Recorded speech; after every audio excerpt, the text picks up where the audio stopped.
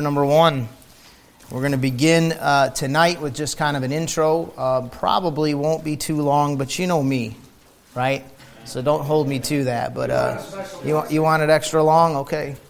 Going to give you an introduction to this book tonight, and then we'll should start in next week, kind of into verse by verse. But what I want to say is this before we even start: we're Bible believers. Okay.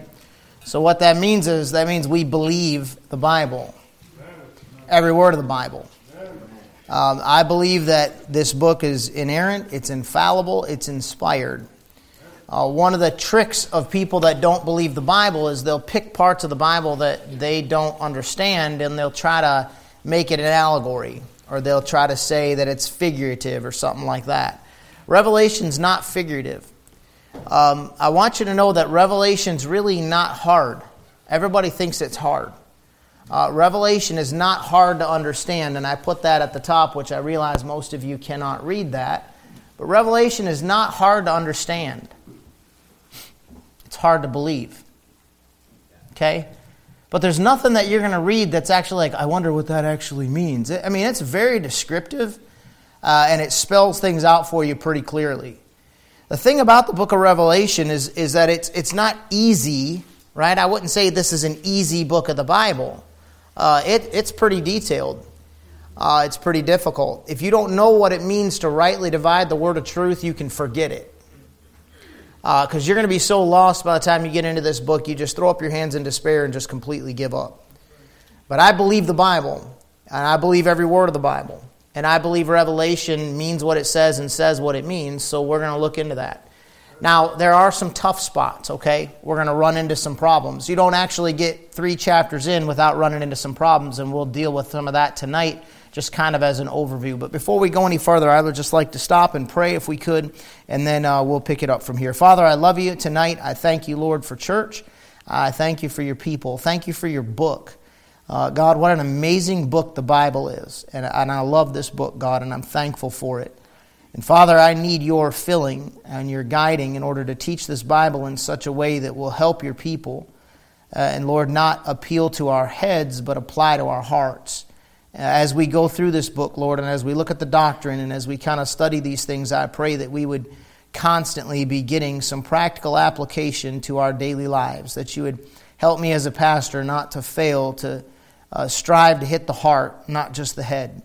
And I pray, Father, you would teach us. I pray that you would make these things clear to us. I pray that you would give us the extra blessing that comes from this revelation of Jesus Christ. Lord, it's a great book.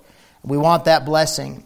But I pray that that blessing would not just apply to our heads and to our doctrine, but that it would apply to our hearts, and that we would be better, more serious, more devoted Christians in the day and age that we live in, as a result of the studies as we go through this book. Guide us and direct us now, we pray, in the name of Jesus Christ. Amen. Look at verse 1, the revelation of Jesus Christ, which God gave unto him, to show unto his servants the things which shall shortly come to pass. And he sent and signified it by his angel unto his servant John, who bare record of the word of God and the testimony of Jesus Christ, and of all things that he saw. So right out of the gate, notice this is the revelation of Jesus Christ. One thing that's extremely important to understand is when this book was written. He shows you who the author is, and we'll talk about that in just a couple of minutes. But before we get into that, I want you to understand the date of the writing of this is between 91 AD and 96 AD. That is extremely important, and here's why. Okay? That might not seem like an important point to make, but it's very important. And the reason that's important is because this writing puts us during the second great persecution of Christians under Domitian, okay? That's important because the Roman Catholic Church claims this thing was written under Nero in the 70s. The reason that the Roman Catholic Church wants you to think Revelation was written earlier than 91 to 96 is because if it was written around 70 AD, that would bring you back before Domitian under Nero. That would place it before the destruction of Jerusalem, thereby claiming the events in Revelation were fulfilled already when Jerusalem was destroyed by Nero. Does that make sense so far? Yeah. You see how tricky that is? It is tricky. before you even start getting into verse by verse, they're already attacking the Bible. And coincidentally, I'll just tell you this, I didn't write it all down, but that belief system, that teaching came from some old, I think they're old Syriac translations. It didn't even come from a Greek text. So the Greek texts that underlie the King James Bible never taught that. But some false manuscripts that were out there that weren't even a part of what we would accept as the canon of Scripture or the Scriptures that backed up the King James Bible, that's where the Roman Catholic Church gets that from, some false manuscripts. So you already, before you even start into chapter 1, verse 1, you already have the battle of the true Bible versus the false Bibles running all the way back. Ain't that wild? Satan wastes no time whatsoever trying to come in and muddy up the truth to keep you from coming to know what God wants you to know from the Bible. And so the motive behind them getting you to think that this took place under Nero is that if these events were already fulfilled when Jerusalem was later destroyed, they can disguise their own identity in Revelation 17 and 18, which we'll get to. Because what that would mean in that case, if this was written earlier than 91 to 96 by the Apostle John, what that would mean is Revelation 17 and 18 is referring to pagan Rome, not papal Rome. You know what papal Rome is, right? It's the Vatican. It's the Roman Catholic Church. So what they're trying to do is they're trying to switch it up. Well, that was pagan Rome. That's not us. When the fact of the matter is that the Roman Catholic Church in 17 and 18, that is papal Rome. That is currently the Rome that's over there right now, the city on 7 hills. That's that woman drunken with the blood of the saints, which we'll get to as we go through the book. That is the Roman Catholic Church. But they don't want you to know that. So what they immediately do is they begin attacking it right out of the gate. Now, you can't see this, I realize it, but here's what they will teach you, okay? Like not just Roman Catholic Church, but what all the cults will teach you. Because when it comes to any of them, the JWs, the Christadelphians, the Roman Catholics, any of them, not one of them knows how to explain to you the book of Revelation. So what they'll start telling you is, these aren't literal, this is figurative. And this actually could be, and what that actually could be is helicopters, and that actually could be a bomb, and they start trying to make everything sort of an allegory and figurative because they don't like the harsh realities of what it actually says. So what they'll say is, Revelation is hidden, it's veiled, it's apocalyptic. That's a big word nowadays. Isn't it interesting how that's become this big word? Apocalyptic. It's secret. I got here in all caps that I realize most of you can't see. Not so. You know what God said before you even start chapter 1, verse 1, you should look at your Bible right there. It's the what? So is that hidden? Secret? Figurative? Apocalyptic? It's revealed. That is the opposite. If you think about the definition of revealing something, that is the opposite of hidden and figurative. And, we think this could mean an allegorical and all embedded and encoded and something else is being said and this actually means something. No, it is revealed. In other words, folks, when we go into Revelation, God is telling us exactly what He wants us to know, and it's not a trick. There's nothing to twist. There's nothing to change. There's nothing to figure out what that means. Rightly divide the word of truth and believe the Bible because we're Bible believers, and this thing's going to make sense to you. Where other people sit around and scratch their heads and try to figure it out and argue and debate, we know God said it's revealed by the way God named the book, the Revelation. So where do we get this whole encoding deal, hidden deal, veiled deal, apocalyptic? That's somebody is teaching a Bible they don't like. Because something about that book is saying something they don't want to hear. Okay, just making sure we're good. Here, I'll help you out. I'll stop messing with you and I'll help you out. Better? Nope. I'll take care of it. He was coming after me, man. I was like, oh my goodness, we're not even getting into Revelation yet. It's not working, John. I don't know what to tell you, brother. No, not yet. I got to keep cranking here. It'll break. All right, so number 2. The apostle, I told you it'd break, didn't I? It just did. The author is the Apostle John. I think it just skipped. I don't think it broke. The author is the Apostle John. Look at Revelation chapter 1, verse 2. This is another one. I'm not sure why they don't want it to be him. Maybe undermining the authority. I get it? Okay. Look at chapter 1, verse 2. So they'll try to tell you this could have been the elder John or the presbyter John, but not the Apostle John. Look at verse 2. Who bear record of the word of God. Hey, there was some apostles that bore record, right? And of the testimony of Jesus Christ. Now watch it. And of all the things that he... You know what an apostle had to be? Somebody that saw the Lord. You know what chapter 1, verse 2 tells you who the author is. So you don't have to take some historian's word for it when they want to twist it around. Some theologian's word for who the author of the book of Revelation is. Oh, that's not John the Apostle. Yes, it is. Now, here's also why that's important to you. That's important to you because we're going to see some things in here that are kind of a little bit of a head scratcher when it comes to doctrine. John gets this writing between 91 and 96 AD when the Pauline doctrine was thoroughly revealed and thoroughly understood. So keep that in the back of your head, and we'll get back to that in a minute. There's 3 applications of all Scripture, including the book of Revelation. Number 1, historical. Okay? So this is important to understand if you're going to understand chapters 2 and 3. There's a historical application to every passage of Scripture in your Bible. This book you hold in your hand has a history to it. So historically speaking, John is writing to churches that existed at that time on the planet. Okay? Now stay with me on that thought. There's always a historical application. That means it happened in history as it is stated.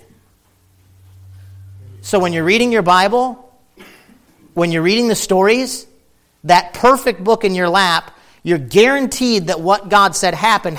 It happened as it was stated. Look at Revelation chapter 1, verses 9 and 10.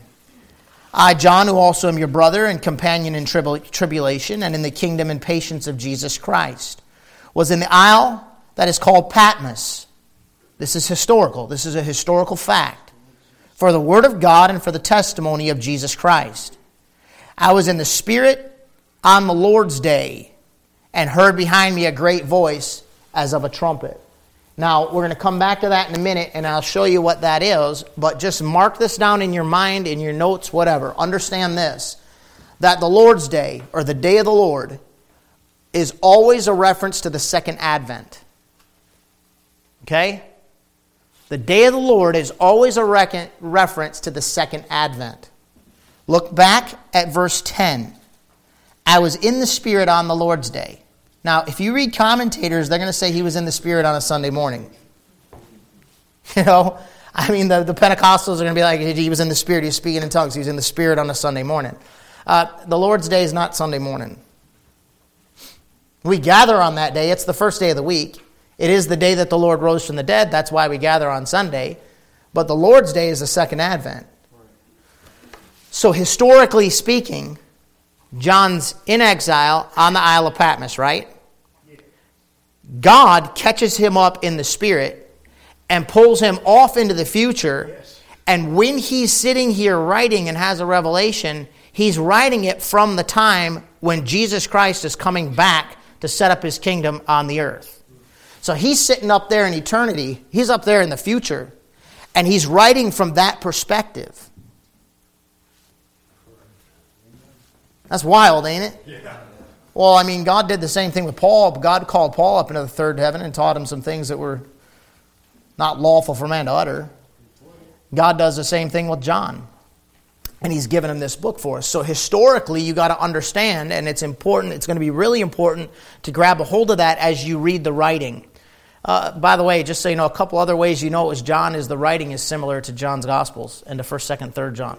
There's other little hints you get. It's definitely the Apostle John.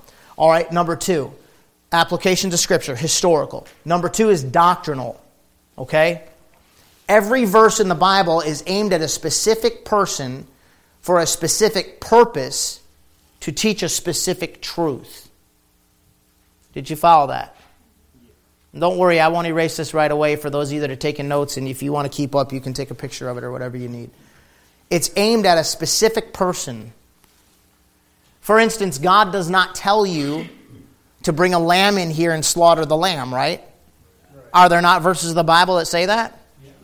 So, doctrinally speaking, every verse is aimed at a specific person for a specific purpose to teach a specific truth.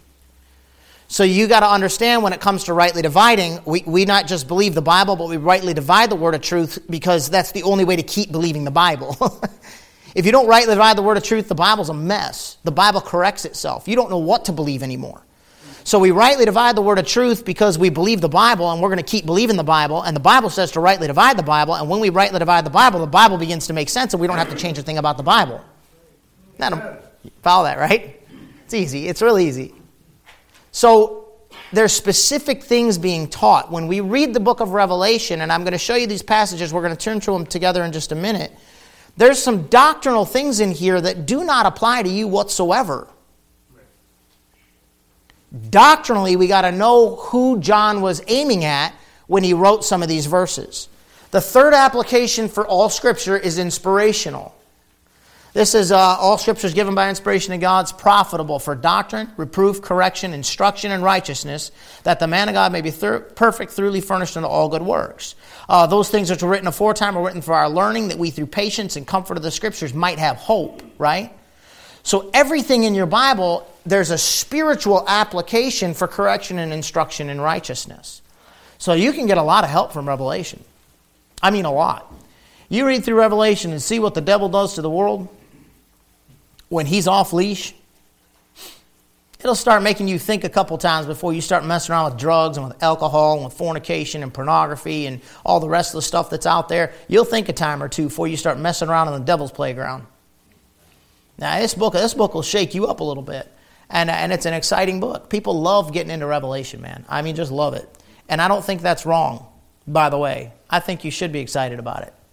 I think it is interesting. There's something, it's an amazing thing. When these JWs want to pump up their attendance and get a bunch of recruits, you know what they do? They put out on these highways, they put these crazy signs out about studies in Revelation, and they get the beast and all the rest of that stuff on there, and they get people coming, boy. You ever notice the pamphlets they hand you? Why is it people are so obsessed with that? As a Christian, you ought to be. Yes, for sure. You ought to be excited about knowing what God's going to do and hoping it's going to start happening soon. It's exciting stuff, but it'll encourage you. It'll help you. So there's 3 applications to Scripture. Now let's get into a little bit of this here, and hopefully it'll be a help to you. Here's one thing that you got to... Is that good, John? Okay. So we're gonna dive into that chart in that upper right-hand corner there in just a minute. But there's 3 different views of eschatology, which is end times things, all right? The first view is a post-millennialist view. The post-millennialist believes that Jesus, and I didn't finish his name, my word, look at that. How horrible. You probably can't see it from where you are, but I got to fix it now that I saw it. It's bugging me. Oh man, it's a dry marker. All right, well, the Lord knows. Jesus Christ is coming after the 1,000 years. That's a post-millennialist. So they don't believe he's coming in to set up his kingdom. They believe he's coming at the end. An amillennialist believes Jesus Christ is not coming to reign. There's no 1,000-year reign on the earth. So I literally just looked this up just to double check. And I found a Catholic website, and they said this. They believe, the Roman Catholic Church believes, that Jesus Christ is reigning right now in heaven. He's seated on the throne in heaven. And his church is reigning on earth.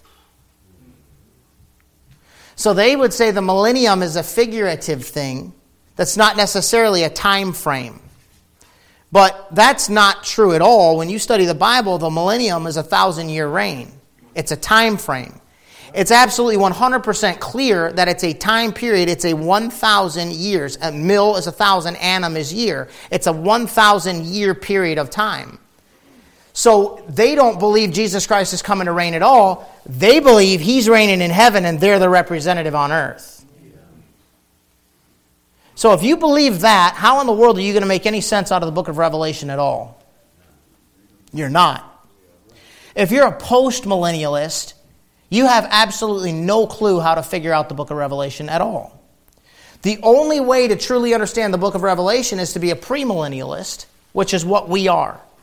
We are born again, King James Bible believing, and we believe in rightly dividing the word of truth. We're dispensational and we're premillennial. That means Jesus Christ is coming back before the 1,000-year reign to set up His kingdom on this earth and rule and reign for 1,000 years on this earth, right?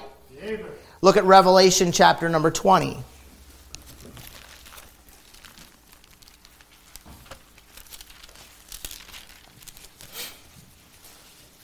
Look at verse 1. And I saw an angel come down from heaven, having the key of the bottomless pit, and a great chain in his hand. And he laid hold on the dragon, that old serpent, which is the devil and Satan, and bound him 1,000 years. See it? That's a millennium. And cast him into the bottomless pit, and shut him up, and set a seal upon him, that he should deceive the nations no more, till the 1,000 years should be fulfilled. And after that he must be loosed a little season. And I saw thrones, and they sat upon them, and judgment was given unto them. And I saw the souls of them that were beheaded for the witness of Jesus and for the word of God, which had not worshipped the beast, neither his image, neither had received his mark upon their foreheads or in their hands, and they lived and reigned with Christ 1,000 years. See it? And the rest of the dead lived not again until the 1,000 years were finished. This is the first resurrection. Blessed and holy is he that hath part in the first resurrection. On such the second death hath no power. But they shall be priests of God and of Christ, and shall reign with him 1,000 years. See it again? And when the 1,000 years are expired, Satan shall be loosed out of his prison. All right, we'll get to that as we get to Revelation. Now look at this. Here's how this is going to break down, okay? So we're going to get to the doctrinal teachings in Revelation, and that's where we're going to spend just a few minutes tonight, and then we'll be done for tonight. First of all, this chart is very, very important, although extremely simple. It's not hard to understand. But this chart will help you not just with all of your Bible, but specifically with the book of Revelation. The line here is obviously the death, burial, and resurrection of Christ, right? You see the crosses? Your Old Testament's leading up to that point. Christ goes up, right? He ascends. The church age is where we're at right now. Our doctrine is Pauline doctrine. Paul's the one that teaches us that we can't lose our salvation, right? If you're gonna take the book of Revelation and you're gonna break that thing out to see what God's teaching. Now, don't forget this. Doctrinally, Revelation 1 through 3 is not here. So you have the church age here, right? And then you have the tribulation. Somebody goes up here. Okay? Somebody comes down here. This is the Lord's Day when Jesus Christ comes back. Doctrinally, the church's teaching is Paul. Spiritual application in chapters 1, 2, and 3 are letters to 7 churches. When we look at those in just a minute, you're going to see, though, doctrinally it doesn't line up 100%. So God, the way your Bible's written is so amazing, right? Like the order of the books in the Old Testament. Like, why did he lay them out like this? Because as I've been showing you on Sunday morning, this thing's not even laid out like chronologically in order. It's not like, the Bible runs, those Old Testament books run according to the dates. Because we just read Esther, which was the oldest one. It's running all the way up there to the end, chronologically. But it's fallen back. What in the world? So God gave you the Bible. And while He's giving you the Bible and giving you all this doctrine, there's layers to it. You got a historical application, a spiritual application, a doctrinal application, and you got a prophetic application. The order of the books in your Old Testament show a premillennial order. They picture things. They picture a rapture of a church, a tribulation period in Job, a second coming of Jesus Christ, the restitution of Israel. They picture those things in the way the order of the books in a King James Bible is laid out. God does the same thing in Revelation. So while doctrinally you got him writing to churches in the tribulation period, and you'll see in a second it doesn't line up 100%, he's also got it laid out to where prophetically you can see that God has a plan for the church. Revelation chapter 4, verse 1, look at it. The church to go up. I'll show it to you. Revelation chapter 4, verse 1. Heaven's opened. Heaven's only opened 2 times in the book of Revelation. It's opened in Revelation 4, verse 1. After this I looked, and behold, a door was opened in heaven, and the first voice which I heard was as it were a trumpet calling to me, and which said, Come up hither, and I will show thee things which must be hereafter. You know when that happens? Revelation 4:1? It happens right after Revelation chapter 3. What's the last church in Revelation chapter 3? It's Laodicea. It's, I am rich and increased with goods and have need of nothing and don't know you're wretched, miserable, poor, blind, and naked. It's one of the only church, I think it's the only church mentioned that has a building. Behold, I stand at the door and knock. You go down through church history and you look at very few of them had it like we have it. So there's a picture there. So Revelation chapter 1 through 3 would fall here in a spiritual application only. Then you got Revelation chapter 4 verse 1. There's a division in the book of Revelation, and there's a door opened in heaven, and somebody goes up. Go over to Revelation chapter 19 verse 11. Heaven's opened a second time in Revelation, only twice. Revelation chapter 19 verse 11. And I saw heaven opened, and behold, a white horse, and he that sat upon him was called Faithful and True, and in righteousness he does judge and make war. His eyes were as a flame of fire, and on his head were many crowns, and he had a name written that no man knew but he himself. And he was clothed with a vesture dipped in blood, and his name is called the Word of God. And the armies which were in heaven followed him upon white horses, clothed in fine linen, white and clean. And out of his mouth goeth a sharp sword, that with it he should smite the nations, and he shall rule them with a rod of iron, and he treadeth the winepress of the fierceness and the wrath of Almighty God. You know what that is? That's the second advent. That's the day of the Lord. You know what he's doing? He's coming back to set up his kingdom. And then we already read 20 verses 1 through 7, but that's Armageddon. So heaven's opened here, somebody goes up. Heaven's opened here, somebody comes down. You see that?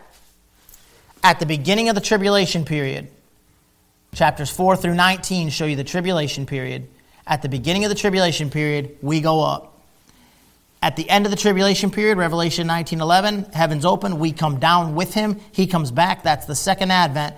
He was called up in the Spirit on the Lord's day. He's sitting right here somewhere watching all this stuff happen and writing. And then after Revelation 19, starting in Revelation 20, you got the millennial reign and off into eternity future. That's how the book's divided out. Now, look at Revelation chapter 1, verses 6 through 10 again. I want you to understand something that literally, this one troubled me for a long time, and I must be simple-minded or something, but it troubled me for a long time because I'm looking at this and I'm recognizing that he's writing to 7 literal churches that existed at that time, and at that time they're under Pauline doctrine, right? So how is John writing a message that doesn't match Paul when Pauline doctrine is firmly established?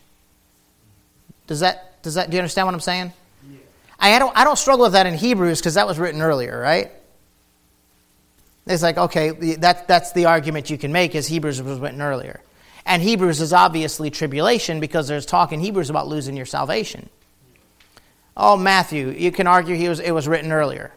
The kingdom of heaven, the kingdom of heaven. He's copying down what Jesus said. Jesus was preaching toward the tribulation. Okay, I get. But Revelation, this one was written late. Here's the simplicity of the answer. Has anybody else had that struggle? Isn't that kind of trip you up a little bit? Watch the simplicity of the answer. Revelation chapter 1, verse 6. Well, back it up to 4. John to the 7 churches which are in Asia. Okay? So John's writing 2 literal churches in Asia at the time. Grace be unto you and peace from him which is, which was, and which is to come, and from the 7 spirits which are before his throne. We'll get to all that next week. And from Jesus Christ, who is the faithful witness and the first begotten of the dead, and the prince of the kings of the earth, unto him that loved us and washed us from our sins in his own blood. Now watch it. And hath made us kings and priests unto God and his Father. To him be glory and dominion forever and ever. Amen. You know what he just said? Hath made us what?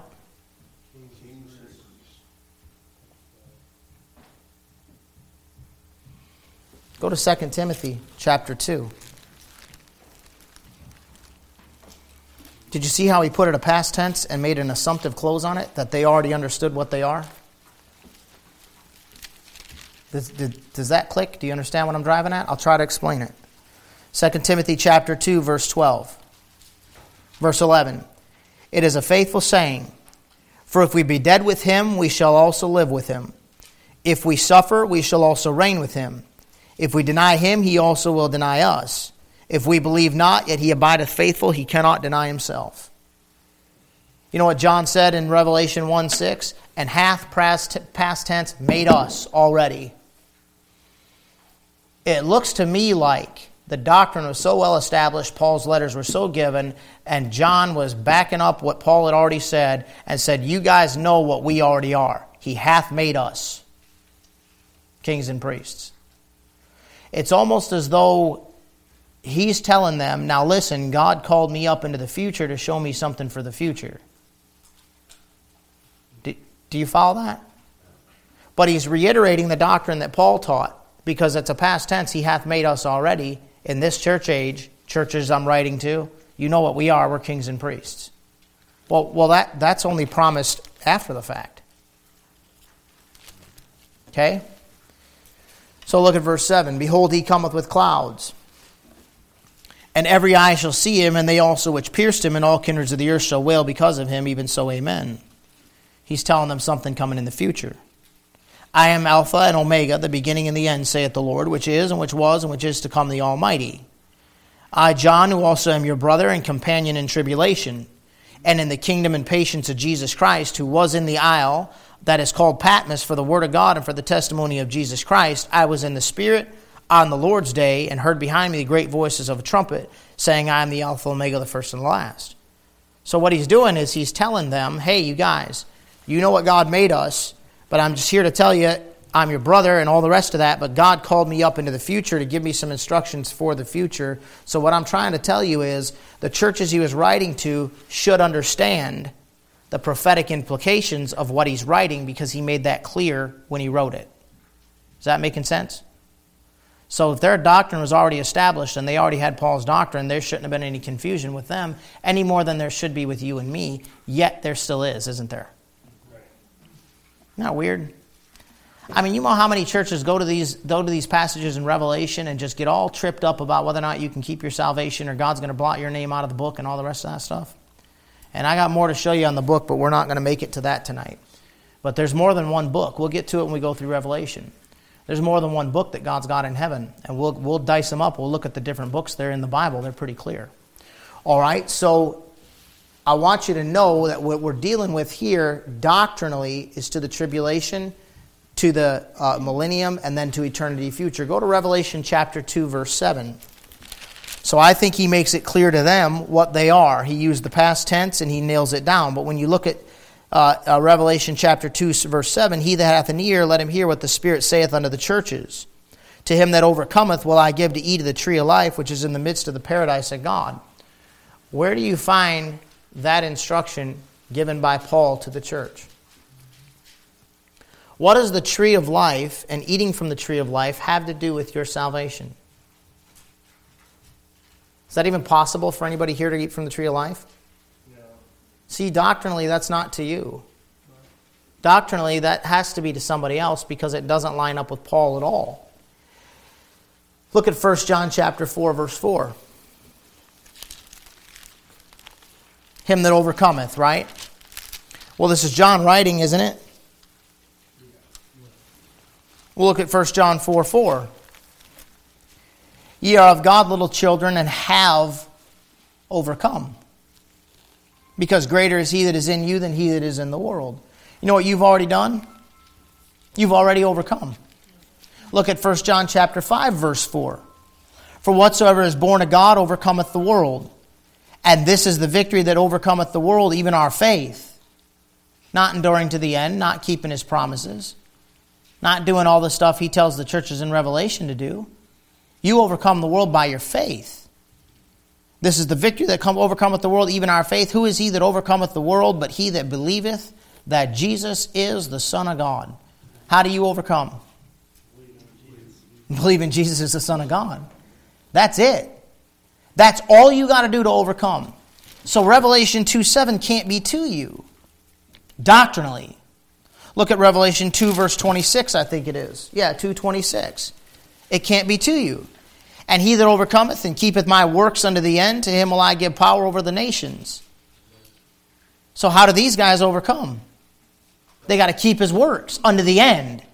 Now, we don't have time, but if you go over to Matthew 24 and all the rest of that, you know what it is clear the end is? It is 100% clear that the end is the end of the tribulation. It is not the end of your life. It's not the end of that. The end is keeping his works unto the end, is hanging in there till the end of the tribulation. And if you hang in there till the end of the tribulation, you overcome and you have a right. That ain't to you. And folks, the 7 churches in Asia knew that already. They had already gotten all of Paul's writings. They had already gotten John's writings that told them you've already overcome. Paul's writings that told you if you suffer, you're going to reign with him. And then he says, hey, guess what, guys? In verse number 6, we're kings and priests, aren't we? All right, so God called me up into the future, and God's given me a different perspective about some stuff coming in the future. And so I want you to know this. You got to write this stuff down. There's definitely a spiritual application to them, just like there will be to you and I as we go through those 7 churches. There's a spiritual application. And what's super cool is it's miraculous. When you watch those 7 churches, folks, this is miraculous. They're written to 7 actual churches in history in Asia. They're written to future churches in the tribulation period.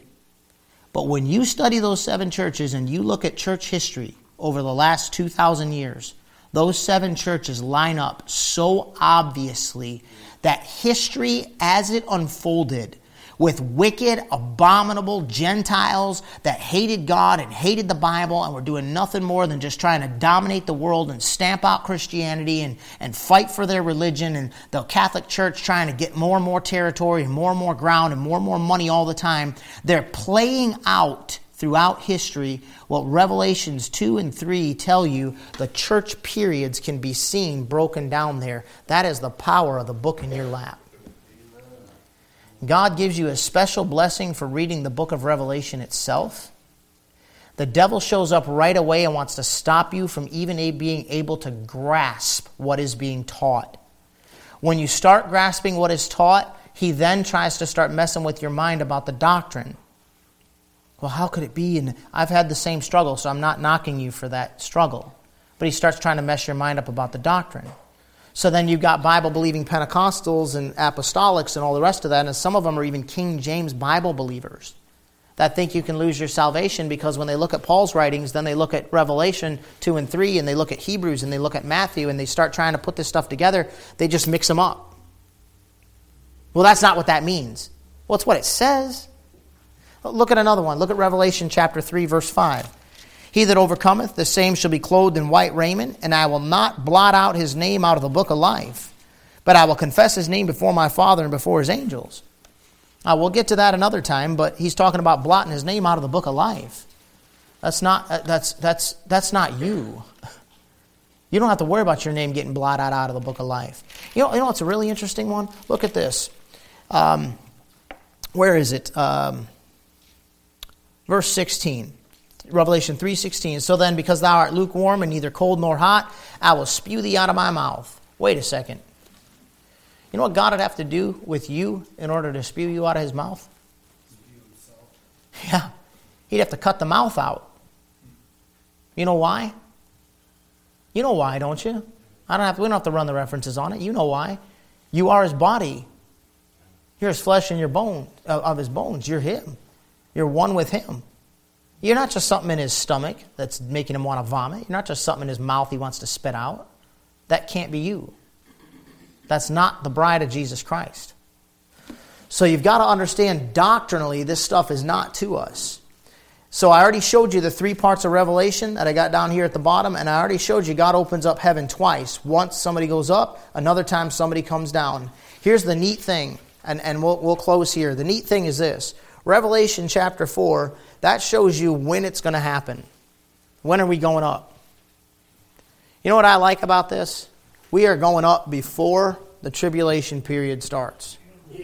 Man, that is a blessing. Now Revelation will help you really grab a hold of that. Because when you look at some of the other passages, you're kind of like, it's kind of like you can see it there, but it's kind of tough, right? To like see. Behold, I show you a So it's revealed, but it's kind of through a glass darkly. But when you get over to the book of Revelation, to me, I think it makes all the other passages that we see just come wide open. Because the way God laid this out, chapters 2 and 3 dealing with all the churches, chapter 4, a door opens in heaven, come up, somebody goes up. So Revelation shows you when it's going to happen. Now, unfortunately, it doesn't give us the date. Wouldn't you like to know that? Man, would I ever like to know that. And the frustrating thing to me is I personally very strongly believe, and I don't have time to even get into the ins and outs of it because it's a debate that could go on forever, but I strongly believe we could be 50 to 300 years off. And you gotta understand the difference between the calendars and how they've changed them over time and how our calendar's changed with the dates, because there's 31 here and the Jewish calendar don't run that way. And the Greek calendar, it's all messed up. It's all messed up so bad, this actually might not be 2022. It actually could be 1822, believe it or not. When you run 2,000 years of time and you run them off, you run the dates off the way we mix up our dates. So to us it's 2022, but it might not be to God. That's a bummer, ain't it? But maybe we're on borrowed time. maybe we're 10 years off the wrong way. Maybe it's 2032. That'd be kind of cool, wouldn't it? But we don't know for sure. And the thing's so muddied up and all this stuff's been so messed with for so long that really all you got in your lap today that you can be guaranteed of is this right here. Because God had to preserve it. So all the rest of that stuff, can I just tell you, before you get obsessed with YouTubing this stuff and diving into it and trying to figure it out, all of it's honestly pretty pointless. Don't waste your time trying to see if you can find something nobody else has found. Just stay in your Bible, love Jesus, walk with Him, love your family, do right, love your church, please the Lord, be a witness, live right, pray, read your Bible, come to church, and let's just live like He's coming back tonight, because I truly believe He could call us out tonight. And I also think I could die of old age, and so could my kids, and I hate to think what that would mean. I hate to think what that would mean for my grandkids. I hate to think what that would mean. All right, so this tells you when it's going to happen. 1 Thessalonians 4 tells you how. The Lord Himself is going to descend, right? And 1 Corinthians 15 tells you what's going to happen. Look at Revelation chapter 4, verse 1, and we'll stop right here. After this I looked, and behold, a door was open in heaven. And the first voice which I heard was as it were of a trumpet, talking with me, which said, Come up hither, and I will show thee things that must be hereafter. And immediately I was in the Spirit, and behold, a throne was set in heaven, and one sat on the throne. Immediately. When the Lord blows that trumpet, guess what? It's not going to be like some wild carnival ride. I don't think. Not carnival. What's this? Theme park things? Yeah, roller coaster. Museum. Oh, we're going up. We're going up. It's bam, in a moment, in a twinkling of an eye. Just like that.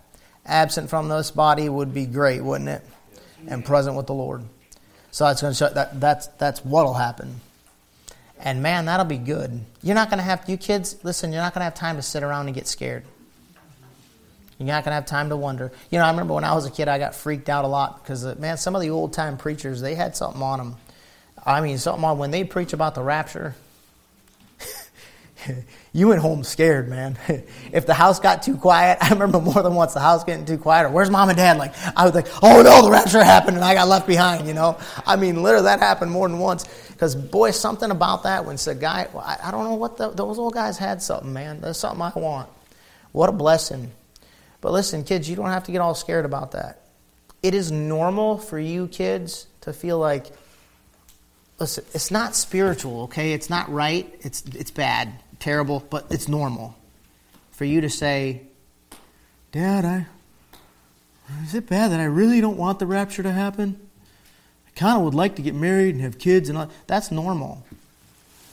But I do want to just comfort your heart that if it happens, if you're saved, if you're born again, you do not have to fear it. You don't have to worry about it. You're not going to be some kind of torture chamber flying out through outer space with, demons chasing you, trying to get you one last time before you make it to Jesus. it's going to be just like that. You're there. And you're before the Lord, and you're really not going to really want to come back once you get there. You're going to want nothing to do with what you left back here. All right, so that gives us a little bit of an introduction to the book of Revelation. As you know, we're going to believe what we're reading. We're not going to twist it. We're not going to change it.